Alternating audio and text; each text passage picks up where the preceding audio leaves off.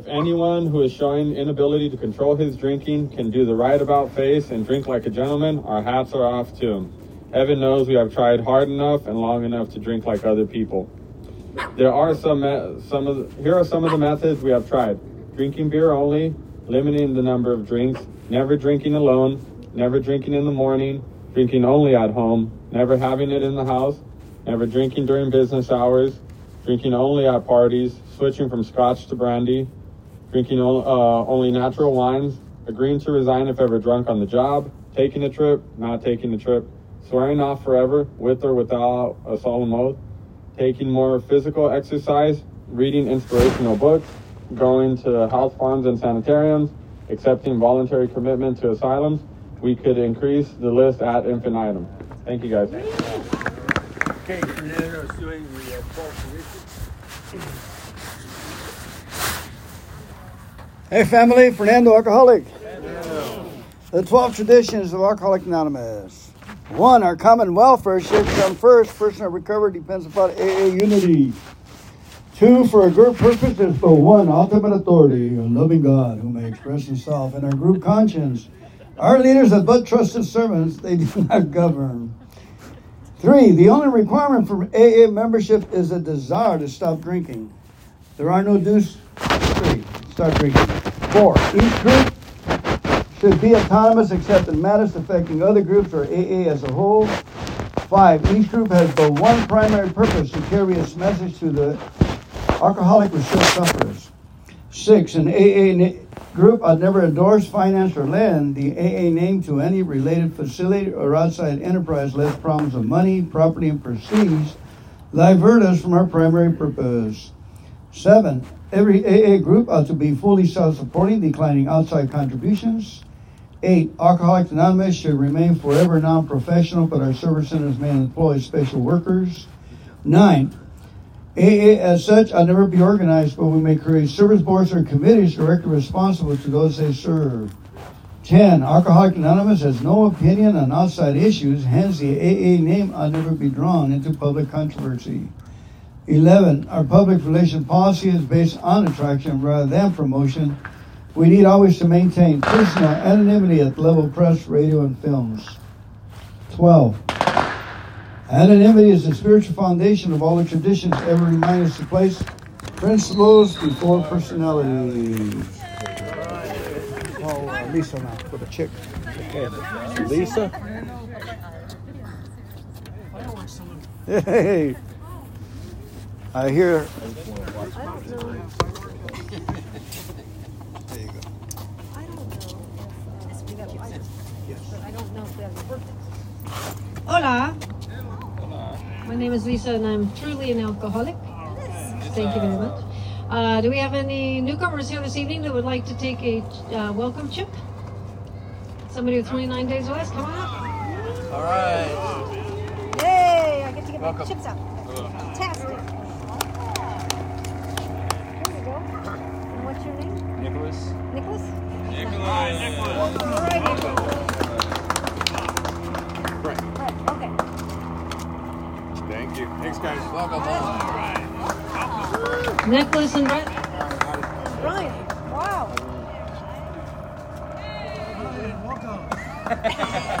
Right on. Anybody else? So welcome, you guys. So glad you're here tonight. Anybody with 30 days? 60 days? 90 days? 6 months? 9 months? We also celebrate birthdays. Do we have anybody here with 1 year? 2, 3, 4, 5, 6, 7, 8, 9, 10, 11, 12, 13, 14, 15, 16, 17, 18, 19, 20. Okay. I love how you do that. Do we have any birthdays tonight? I asked and we don't have any as far as I know. Be happy to celebrate you. All right, well, thank you so much for letting me be of service. I made a chocolate cake with some white frosting, and now we'll have someone come up with to speak about the phone list tonight.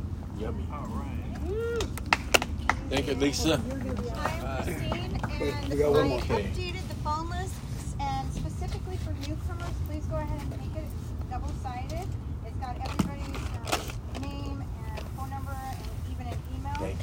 you see this? If you'd like to add your name to the list, you can just flip it over and for you to add. Okay, So take it. thank you for letting No, me you can see it. See it. Yay.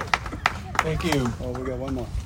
Okay, we have somebody else coming up here. Hello, my name is Rachel. I'm an alcoholic. Hi, Rachel. And we do have literature at this meeting. Over to the table on your guys' left, my right, we have softbound literature free for the taking, and we also have big books, and 12 and 12. If you need a book, please come see me. Any literature, please come see me. Thank you for letting me be of service. Okay, thank you very much. My name's Al. I'm an alcoholic. I'm glad to be here sober, not drinking. I'm a 10-minute speaker, so right now I've got 10 minutes going down to 9. I'd just like to say I'm a grateful alcoholic because I've got a program, and for me, the first step in Alcoholics Anonymous is admitting defeat. The 12 and 12 says, who cares to admit complete defeat? So the removal of the obsession to drink happened for me when I was dry and I felt so guilty because I was stealing money from my brother. I made an amends, and as I recall, that's when the obsession left me. Now, I don't know how you can get the obsession to drink removed, except whatever your version of being in complete defeat means. For me, it meant making an amends, and it also, my wife left me with 5 kids, and that shook me up quite a bit. That was a part of my defeat. So the obsession to drink is really key. And if you have the obsession to drink, get one of these guys that know the program, and you can just tell them you have the obsession to drink. Give them a call. There's a numbers list you can call. You know what? If you have a person in mind and you don't get through to them, just go down to the next one and the next one and the next one until you get somebody. And you know what? I found out that you get the right answer that way. I don't know. It's serendipity. You know, it's kind of like a little miracle that happens. I had that happen to me. I went down a list. I wanted to call one person, but I couldn't get through to him. And I went down the list, and I got the guy, and he made complete sense. And so, you know, practicing the program, I think the real anchor is, the beginning is losing that obsession to drink. And I don't know how many people here are sitting here having an obsession to drink. If you're going back out and drinking and you don't want to, that's pretty crazy, isn't it? To want to go back out and drink when you don't want to. I would say, if I were in that condition, I'm out of control. I'm not in control of this thing. It has complete control over me. So the first step was very important in my sobriety. I have not had an obsession to drink for a long, long time. And even when I was doing naughty things, you know, I still didn't have that obsession to drink. You know, it says somewhere in the book, the road gets narrower. And, you know, so at first it was pretty broad. And then as my sober years unfolded, the road got more and more narrow. Now the road is pretty narrow, but with all things, my higher power it's possible to get anything done that I need to get. Now I'm 77 years old. I'm married. I have a peaceful home. You know, having a peaceful home is very, very important to me. And so what I've learned to say to my wife is, you may be right. Yes, dear. I'm going to the other room for a few minutes. You know, to keep the peace. It's like the guy said, would you rather be right or would you rather be peaceful? So that's about all I have to say about step one. So I think my time is about up. All the way from the 18th century, we have Aaron Burr. Aaron Burr for our main speaker tonight. Aaron? Thank you. Thank you very much. I'm not really Aaron Burr. I'm Burr Middleton, okay? And I've been a drunk for a long, long time. I'm not drunk now, because like I said, I've been a drunk for a long, long time. Let me see the hands of former bar drinkers or bottle babies in the audience. Do we have any here? But you're in the right place.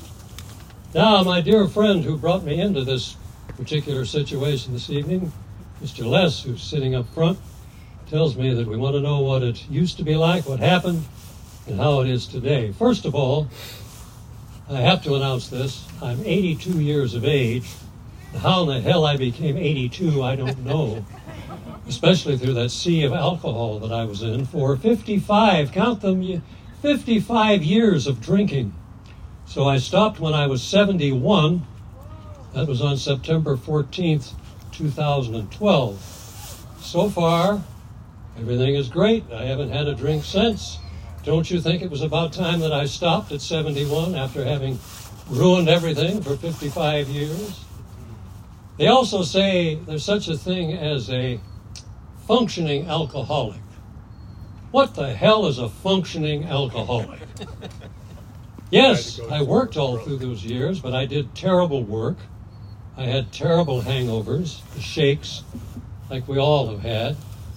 I really don't like a lot of drunkalogs out of me because I've heard so many drunkalogs. I've been in this program since I was 16 years of age. And let me tell you how it all started. Who can remember that marvelous elixir called Olympia beer? Anyone? Anyone remember Olympia beer? It comes from the state of Washington, our brothers and sisters up there, up north. It's the Tum water that makes it good. That used to be their catchphrase in advertising, the Tum water that makes it good. First of all, it is pure schwill and swill, all right? For you beer drinkers, and that was my drug of choice, there's no body to that beer. It's like drinking water. Can after can after can. Here I am, 16 years old. But remember, I had the first one. And the first one is what got me hooked. It kept me hooked on and off all of those years. Now, I also used various excuses to drink. Does anyone know what I'm talking about? Using the excuse to drink? It's a kind of an easy thing to do, especially if you're a family person or whatever. Well, when I was 18 years old, a terrible thing happened to me. My dear mother, who I truly loved, committed suicide. Not a very pleasant situation. Now, I used to tell people that started me off. That didn't start me off. I was drinking 2 or 3 years before my mother ever died. That was just a phony excuse to pile it on. Next, at the age of 22, I get involved in this little conflict that we had in Southeast Asia. You may have read about it in all the papers. I happened to be in a spot called Cambodia. But we were never in Cambodia, were we? Actually, I was down from Laos, right on the Laotian border, in the upper part of Cambodia. And we were combat folks. We're not going to go into details because AA meetings are not for the details. But you can imagine what the details were. It so happens that I had a father who never raised me. I was raised by my crazy show business mother. She used to be a Goldwyn girl, by the way, at the old Goldwyn Studios, a wonderful showgirl. And her father, here's a little history. My grandfather's, his name was Charles Middleton. He was a well-known character actor. If you remember the old Flash Gordon serials, he played Ming the Merciless with that Fu Manchu mustache and the bald head. Now that was my mother's father. My mother's mother was a vaudevillian from the old days of vaudeville. And those two folks, my grandmother and grandfather, had this great vaudeville act. But my father's parents, who were non-actors, non-show business people, lived right over here where my hand is pointing right now, Pasadena Avenue and Foothill Boulevard. It's that beautiful old house over on the left-hand corner. So I would spend every summer as a youth here in Glendora. And unfortunately, through her lifetime, my mother had various bouts with mental illnesses that would put her into sanitariums and things like that. She was one of the first guinea pigs in the state of California to experience shock treatment, electric shock treatment. Folks, that's not the way to go, okay? Believe me, I was there. I watched a lot of that stuff. But when she would have these bouts, then I'm off to Glendora. Beautiful, lovely Glendora. At that time, there were only 3,500 or 4,000 people in this town. That's all. And they were either from Texas, Arkansas, or Oklahoma. They followed each other out here, and they made their little community here. What do we have here in Glendora now? 50,000? Something like that. Pretty close to it. So, I'm getting a little bit off the alcoholic situation, but remember, I'm drinking now. I'm 16 years old, and I'm drinking through all of these situations. And of course, I think that it's normal. I think that everybody drinks the way I did. Well, they didn't. Now, when I say beer, I mean gallons of beer. Sure, it took a lot to get me drunk because, as we well know, the only saving grace that beer has is that it's mainly water. I wasn't drinking that hard stuff. I never did drugs because I've been in the jazz music industry, among other industries, all of my life, and I saw what drugs did to other people. And I was a fraidy cat. I stuck to that good old sticky kid stuff. And believe me, I did a lot of it. I saw a career fade, a career that started out well. By the way, I've been married to the same woman for 56 years. Now that is her doing. Anyone else would have left me a million years ago. That woman, that lovely little woman, she's about 74 now. She said, if I knew what an alcoholic you were, I would never have married you. Because she was just an innocent 18-year-old girl when I married her, overseas. All right, let's go back to the military. Has anybody seen Oliver Stone's picture, Platoon? Anybody? It's a masterpiece. I think you know that the role that Mr. Charlie Sheen played was actually, that's Oliver's story. You know, there was a lot of hell raised within the ranks of the military at that time, both with booze and with drugs. Washington did not like that picture at all because it showed the GIs to be what they really were at that time. By the way, this is not me braggadocio or whatever, but it just so happens that I narrated the movie Nixon for Oliver Stone. All right? And that was another party time. Here's another thing. Back in those drinking days, and probably in your drinking days too, you make such terrible decisions. Think about the rash, awful decisions that you've made. Now, you've heard doctors tell you that you may be sober for a month or a month and a half, but you still have that stuff swishing around in your brain somewhere and manufacturing these little things in your body. So you're going to make a rash decision. You're going to sign off your home. You're going to sign off your business or whatever because your brain is not functioning like it was meant to function. Anybody agree with me on that one? Yep. I didn't preface this by telling you that there's some things that I'm going to say tonight that are my personal opinions and personal opinions only. You may not agree with them. It's just me and the way I look at it. Now, AA got me sober. Folks like you gathered right here tonight. But, and this word, or the two words higher power, which we hear in these meetings all the time, that would be what we used to call the man upstairs. And don't get me wrong, I'm not throwing religion at you. This is not a religious camp meeting, it's an AA meeting.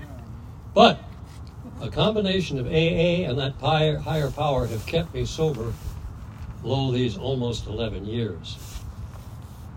I didn't get to the fact where I couldn't function and I couldn't work and that sort of thing, because suddenly when I was really down on the pavement, and I mean down on the pavement, for work, for my relationship with my son and my wife and my family and so on and so forth, suddenly a little light bulb went on in my head, and I stopped.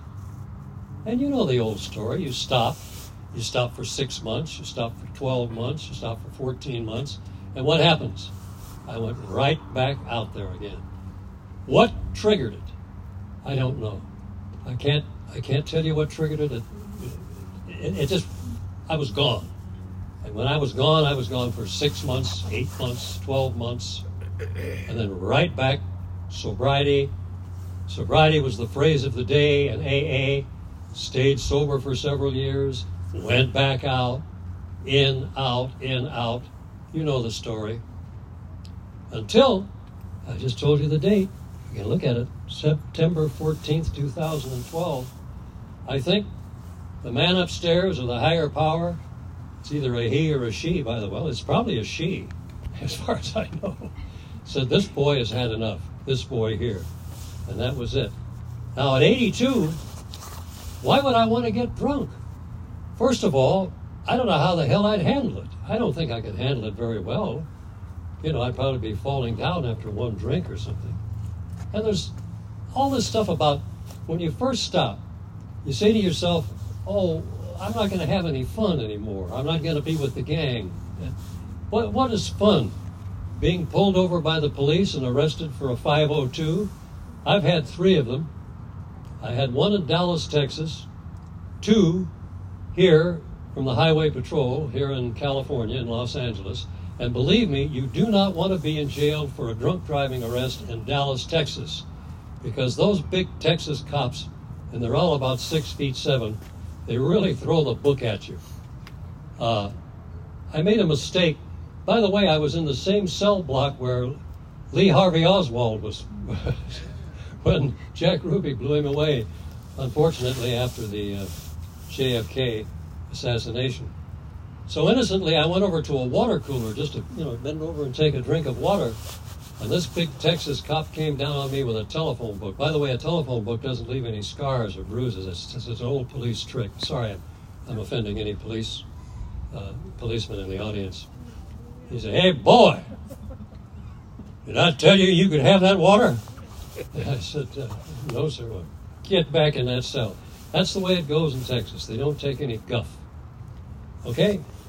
I'm rambling, I know, but there's a lot of things up in my head that have been going on all those 55 years. Now then, after my mother's suicide, I'm 19 years old. I turned 19 the following month. And at that time, I was really drinking hard. I didn't care about anything. The world could, I wanted to be out of it. So I go up to Las Vegas, and at that time, there were 2 mobs that ran Vegas. The Italian mob, run by Johnny Roselli, who I worked for, and the Jewish mob, run by a man named Mo Dalitz. And Mo Dalitz was from Cleveland. And Mo Dalitz was a pretty rough character. Now, what they called me up there, and I'm not trying to pull a tough guy act on you or anything, because, trust me, I'm not a tough guy at heart. I called myself an enforcer/entertainer. Now, that's kind of an odd thing to figure out. Now, an enforcer is not a hitman, okay? We all know what a hitman is. An enforcer is the lovely guy who usually has a big guy along with him, who comes up to your hotel room when you haven't settled up your gambling debt with the house, and he gives you 2 warnings. You better settle your debt. Now, the 3rd warning, that's when you break his legs or his arms. Isn't that lovely? And I'm 19 years old learning all this. Mo Dalitz told me, he brought me into the audience and he said, "Hey, kid, are you an enforcer or are you an entertainer?" I said, "I'm both. I can do both." He said, "No, you can't." I said, "What are you talking about?" He said, "You're an alcoholic, right?" I said, "How'd you know that?" He said, "I'm watching you, kid." He said, "I see how you drink at our parties. You don't drink like normal people drink." He said, "Now, a gambler has the same disease that you have, only it's gambling, not alcohol. So you and Stubby, our great brute here, you may have broken some guy's legs 6 months ago, but that doesn't stop the guy from coming back to Las Vegas with his wife, just like the alcoholic going back to booze, and he's going to gamble again. So he's going to walk in and see you singing in some lounge up there and say, wait a minute, that's the guy that had my legs broken 6 months ago. He's going to go to the cops are going to go to the FBI, and the FBI is going to close down Vegas, and that's the end of it. So you got to make your mind up. You're going to be an enforcer or an entertainer. I said, I'll take entertainer. So that got me out of the tough guy business. This is still a Las Vegas tie that I'm wearing after all these years. I still dress like a Las Vegas hood. By the way, it's hood, not hood. Hood for hoodlum. Just so you get that straight. Not a way to go. But when you're drinking booze like that, you make these stupid decisions. You see somebody on the screen. Remember back in the old days, this is a fairly young audience here, but always on the old days, the hero or the heroine, and I don't mean heroin addict, I mean a woman who was a hero, they're always smoking or drinking. You ever notice Humphrey Bogart always has a cigarette, or 7 cigarettes in his mouth when he does this, or any of the actresses or whatever. That was means of sophistication. It was sophisticated to be a drunk. Well, it's not sophisticated to be a drunk. We all know that. Now, one thing that I want to say, and I was thinking about it last night. This program is the greatest thing, first of all, on the planet that's ever battled alcoholism. Beverly Hills, by the way, I'm wearing the Beverly Hills Polo Club on here. There's no such thing as a Beverly Hills Polo Club, my friends. That's like saying the Palm Springs Yacht Club. I mean, give me a break. And now I've lost my train of thought, which I do because they call it a senior moment. But what happens is, if you don't make up your mind personally that you want to stop drinking, I hate to say this, and a lot of you are going to disagree with me, and please don't hate me. This program is not going to help you. You've got to make your mind up. It has to be within you that you want to stop. And why do you want to stop? Well, you throw up in the morning, and you fought with your wife or your husband or your boyfriend or your girlfriend. You've ruined your business associates. Everything has gone down the drain. You've lost anything that was near and dear to you. Isn't it fun to be a drunk? We used to have a saying in the program, good news for drunks. Well, the good news for drunks is AA. And I just want to say, the old cliche, trust me now, you are in the right place. You are in the right place, and if you're a newcomer, I think I remember a few newcomers coming up to this microphone here just a few moments ago. Please stay with it. Don't think we're a bunch of old fogies who don't have any fun, because we do have a lot of fun around here. Hell, I know it's a serious disease, and it is a serious, it's your life. How do you want to live the rest of your life? Do you want to live the rest of your life like you've lived it so far? Don't worry, I'm not going to use the F word. But you F it up, right? Haven't you? I did.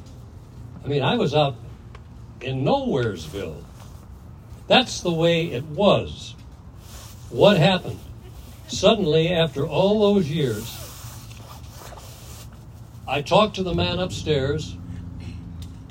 I read the big book. By the way, that big blue book has more information than you'll ever find anywhere about this program. There are many doctors, many fine doctors, who still don't understand this disease. They don't have a clue. That book has a clue. That tells it like it is. We used to have an old expression. It borders on the religious, but the old expression was, I'm going to tell you what the Lord told John. Now, that's a real old-time expression, okay? That goes back to the 1920s. So I am going to tell you that you are in the right place.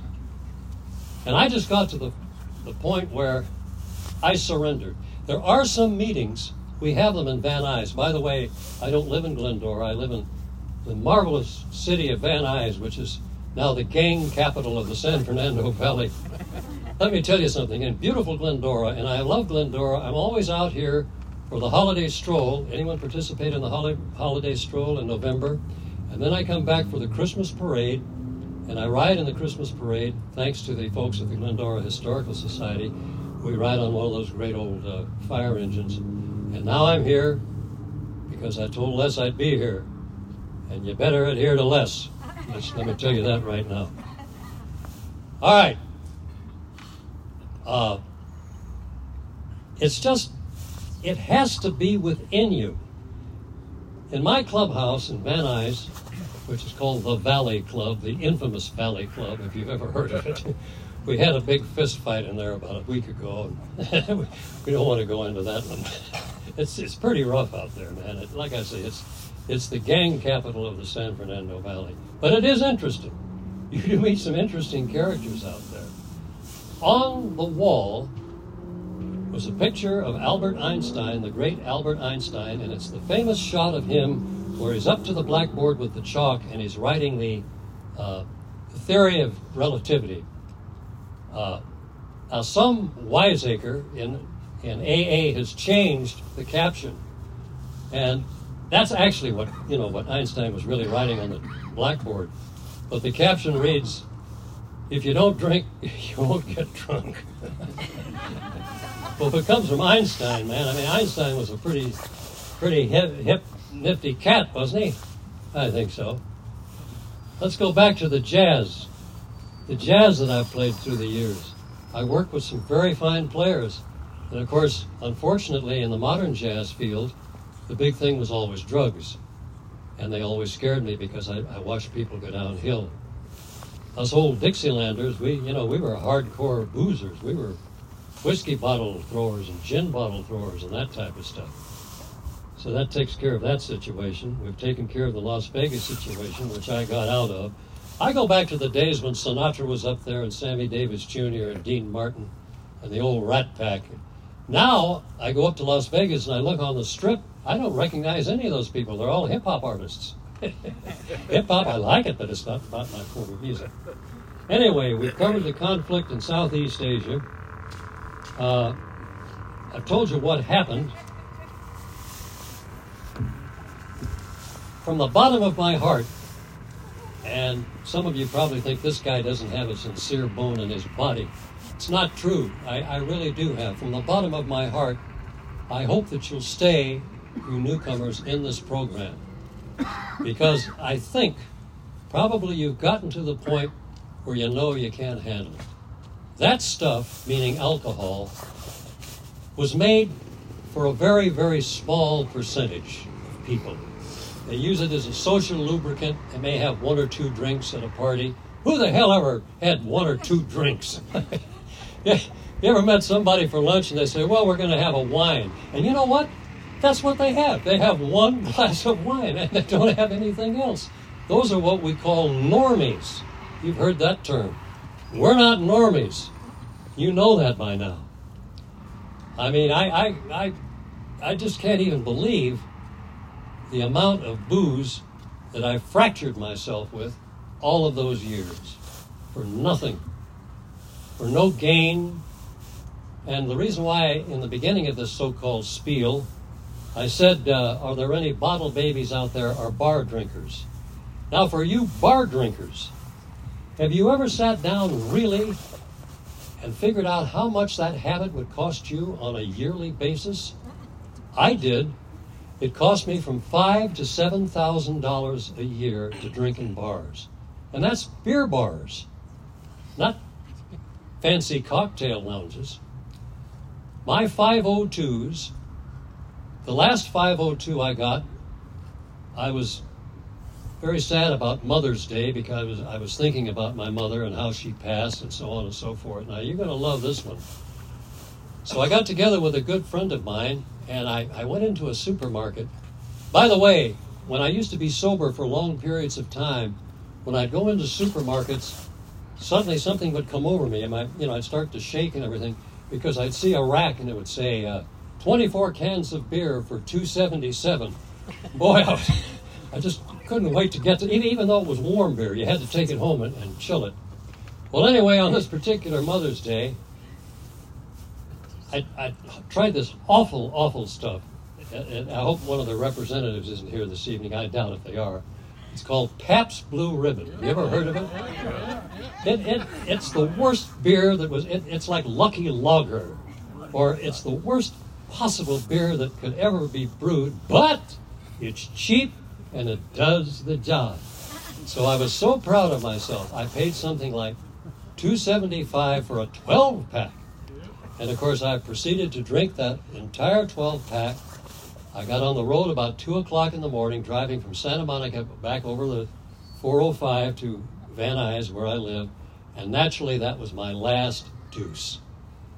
A highway patrol pulled me over. It was a motorcycle officer who was just getting off duty, but he happened to be following me, and he noticed that I was driving too carefully. Have you ever heard of that? You can drive too carefully. Something's wrong with that, the way I was changing lanes and everything. So he pulled over. So that little $2.75, I think that's what I said it was for a 12-pack, that cost me $7,000 to $8,000. My insurance went up for 7 years. I had to pay for all these drunk driving schools that I had to go through. That's more money. So you could probably total it up to about a $10,000 deal. Think what you can buy for $10,000. You can really treat yourself, you know. That was my big evening with the Pabst Blue Ribbon 12-pack. And that's when I just said to myself, it was so awful, because I wound up once again in the Van Nuys jail over on Sylvan Street. Why am I doing this to myself? Why have I been doing this to myself all of my life? It doesn't make sense. It's utter insanity. It is absolute insanity. Just sit down and think about it for a while. Now, I'm not talking about a beer bust when you get together with the guys and the gals down at the beach and you're frolicking in the sun and that type of stuff. I'm not talking about that. I'm talking about hardcore drinking, whether it's wine, gin, bourbon, beer, or whatever. Whatever you think does the job for you. It doesn't work. We weren't made for it. Folks right here under this tarp here, we just weren't made for it. Our bodies don't handle it. Our brains don't handle it. But it takes forever to finally figure that out. And that's what happened to me. I did figure it out. How is it today? This is not braggadocio again, and I'm not about to rattle off a bunch of credits or anything. That's to me like listening to a drunkalogue. Aren't drunkalogues really boring, though, most of them? They really are. Let's think about it. Because they're all the same. We've all had the same, usually. Today, I'm still working. I don't know if any of you have seen this biopic on Elvis Presley. Came out a couple of months ago. We did all kinds of voices in that. I'm still in the voiceover game. I still character act for a while, and I play in Canada. I play in Japan, and I also play down under in Australia. We play jazz music. We go on tours down there. Of course, COVID has cut that right in half, even more in half, maybe let's say a quarter. But we're coming back now. I don't plan to retire today. This comes under the heading of how it is today. If my health tells me in a few years that I'm going to retire, naturally I'll have to retire. By the way, I'm looking for real estate. Any of you are realtors out there, whatever, in Glendora. Because Glendora is really where I want to retire in a few years. I'm not going to be able to do what I do right now 5 to 10 years from now, if I'm even around. So I want a little cottage in Glendora, just a nice little cottage, not a 3-bedroom, 2-car garage. You know what a little cottage looks like. Even if the living room could double as a bedroom, too. My wife that I've been married to for 56 years, she wouldn't mind. Here lies the rub. These little cottages in Glendora are $800,000 or $900,000. Anyway, that's kind of my story. I've kind of run out of steam. I hope that I didn't bore you to death. And in closing, I do want to say this. Again, I'm repeating myself, and it's not my age that's doing that. Please, if you're a newcomer, try this. What the hell do you have to lose? You tried the other for years and years, and it didn't work, did it? All you have to do is give that stuff up. There's an amazing amount of fun that you can have if you're still young, if you're not drinking. You can have the time of your lives if you just get it in your so-called noggins, and noggin is a real old-time expression. For those of you who don't know what it means your head. If you can get it through your brain, you're going to stop. Bang. I know it's hard. You're going to have to taper off. I did it the hard way because I'm a hard old bastard. Okay, now that's the worst word that I've used tonight, but that's what I am. I did it cold turkey. I do not suggest that. I really don't. You have to taper off. You get into AA, which you are right now. You get yourself a sponsor. You get the big book, the big blue book. I don't see it up here. Usually it's on a stand. Well, one other thing. Some of the meetings that we have in the valley, even though it's dangerous around there, we have a white flag out there that stands for the flag of surrender. Because that's what you've done. You've surrendered. You've had it. You don't want it anymore. So you get yourself a sponsor. If you have someone that you have to talk to about this disease, look at this crowd that we have here tonight. We're all experts. We're absolute experts on alcoholism. No one knows more about alcoholism than we do. It's a fact. Even the doctors. Come to the meetings. Keep coming to the meetings. You get to know people. You get to like people. You get to have fun.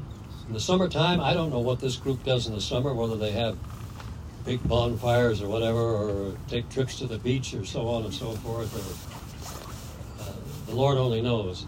But AA is not the end of your life. It's not a drone, heavy sort of a thing. It can be a happy thing. And your lives can be 10 times, maybe 25 times better than you've ever known them to be. Listen, at this point, that booze, all that booze, no matter what it is, I wouldn't even wash my socks with it, let alone drink it. Okay? So that's all from me, and I wish you well. And the old cliche of Godspeed and so on and so forth. And please, here is our edict. Keep coming back. It works. Thank you.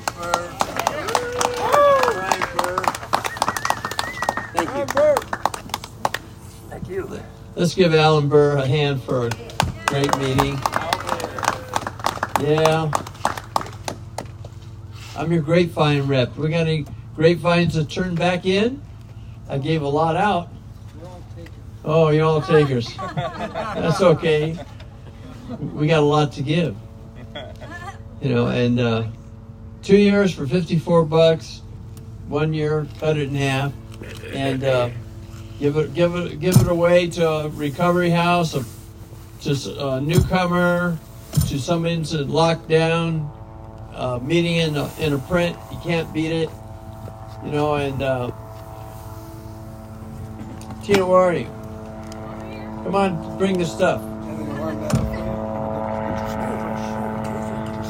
We got a couple books we want to raffle off.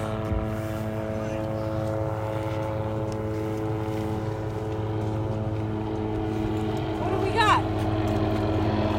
Oh, we got some vintage material. Yes, oh my goodness. What is this? Oh, this is real vintage. Hey. This is like, it doesn't even have a cover. It's the 24 hours. Wow. Okay.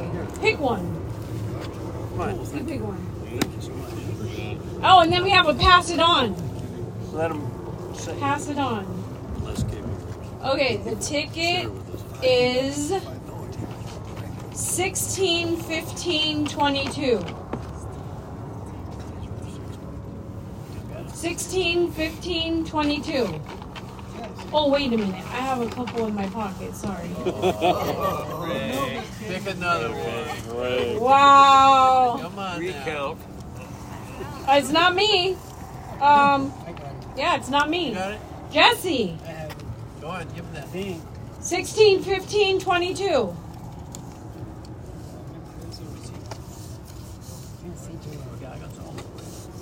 $16, 15, what? 22. Going once. Yeah, he's got it. He's got it. All right. Does he need this vintage 24 hours? 24-hour day book. All right. Okay, next one. And it probably has some underline in there. You look like a real old timer with that. He is an old timer. That was jeans. That's jeans. That was jeans. Nostalgia. Okay, 16, 16, and 28. 16, 16, and 28? Here, 16, 15. Wow! Look at this. Look at this. It's almost it's unmarked vintage. Pass it on. This is Bill's story from the time he was born until his death. That's a history book, and it's actually really good. If you want to read the history, there's 3 books. It's Pass It On, and then Dr. Bob and the Good Old Timers, and then AA Comes of Age. So you will kind of want to read it in that sequence. Character 1, character 2. Boy, we got a character here tonight. I'd like to hear him read the big book. Right? Did you read it? I thought I recognized his voice. He was the reader for the big book. Okay. Years ago, he says.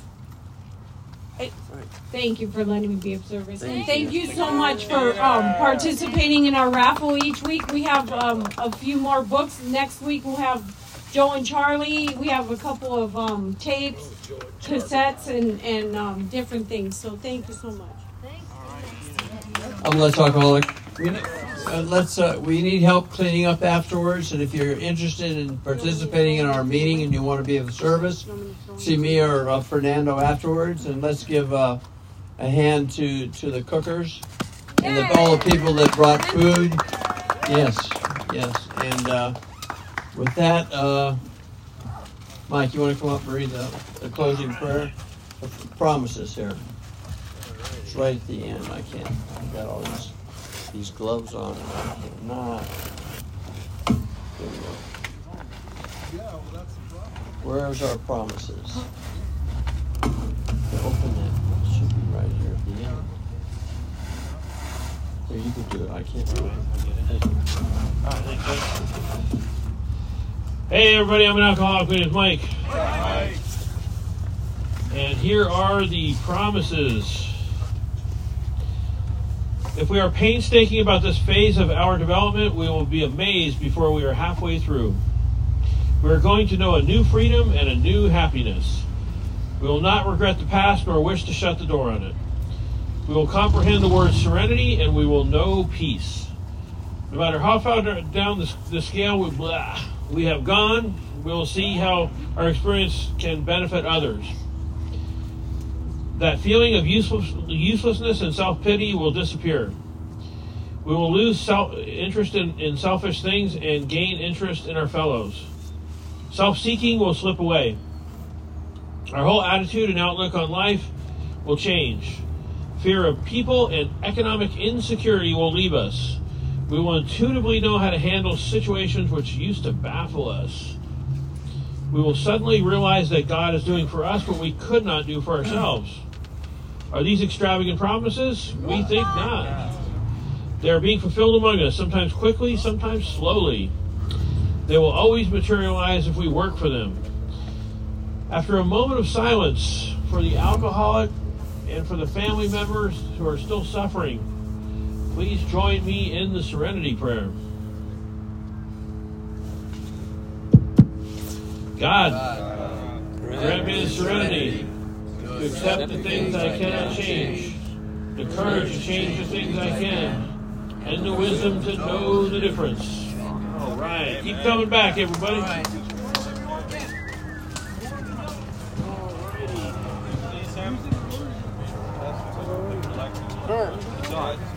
you very much. My name's Tim. Tim. Yeah, thank you very much.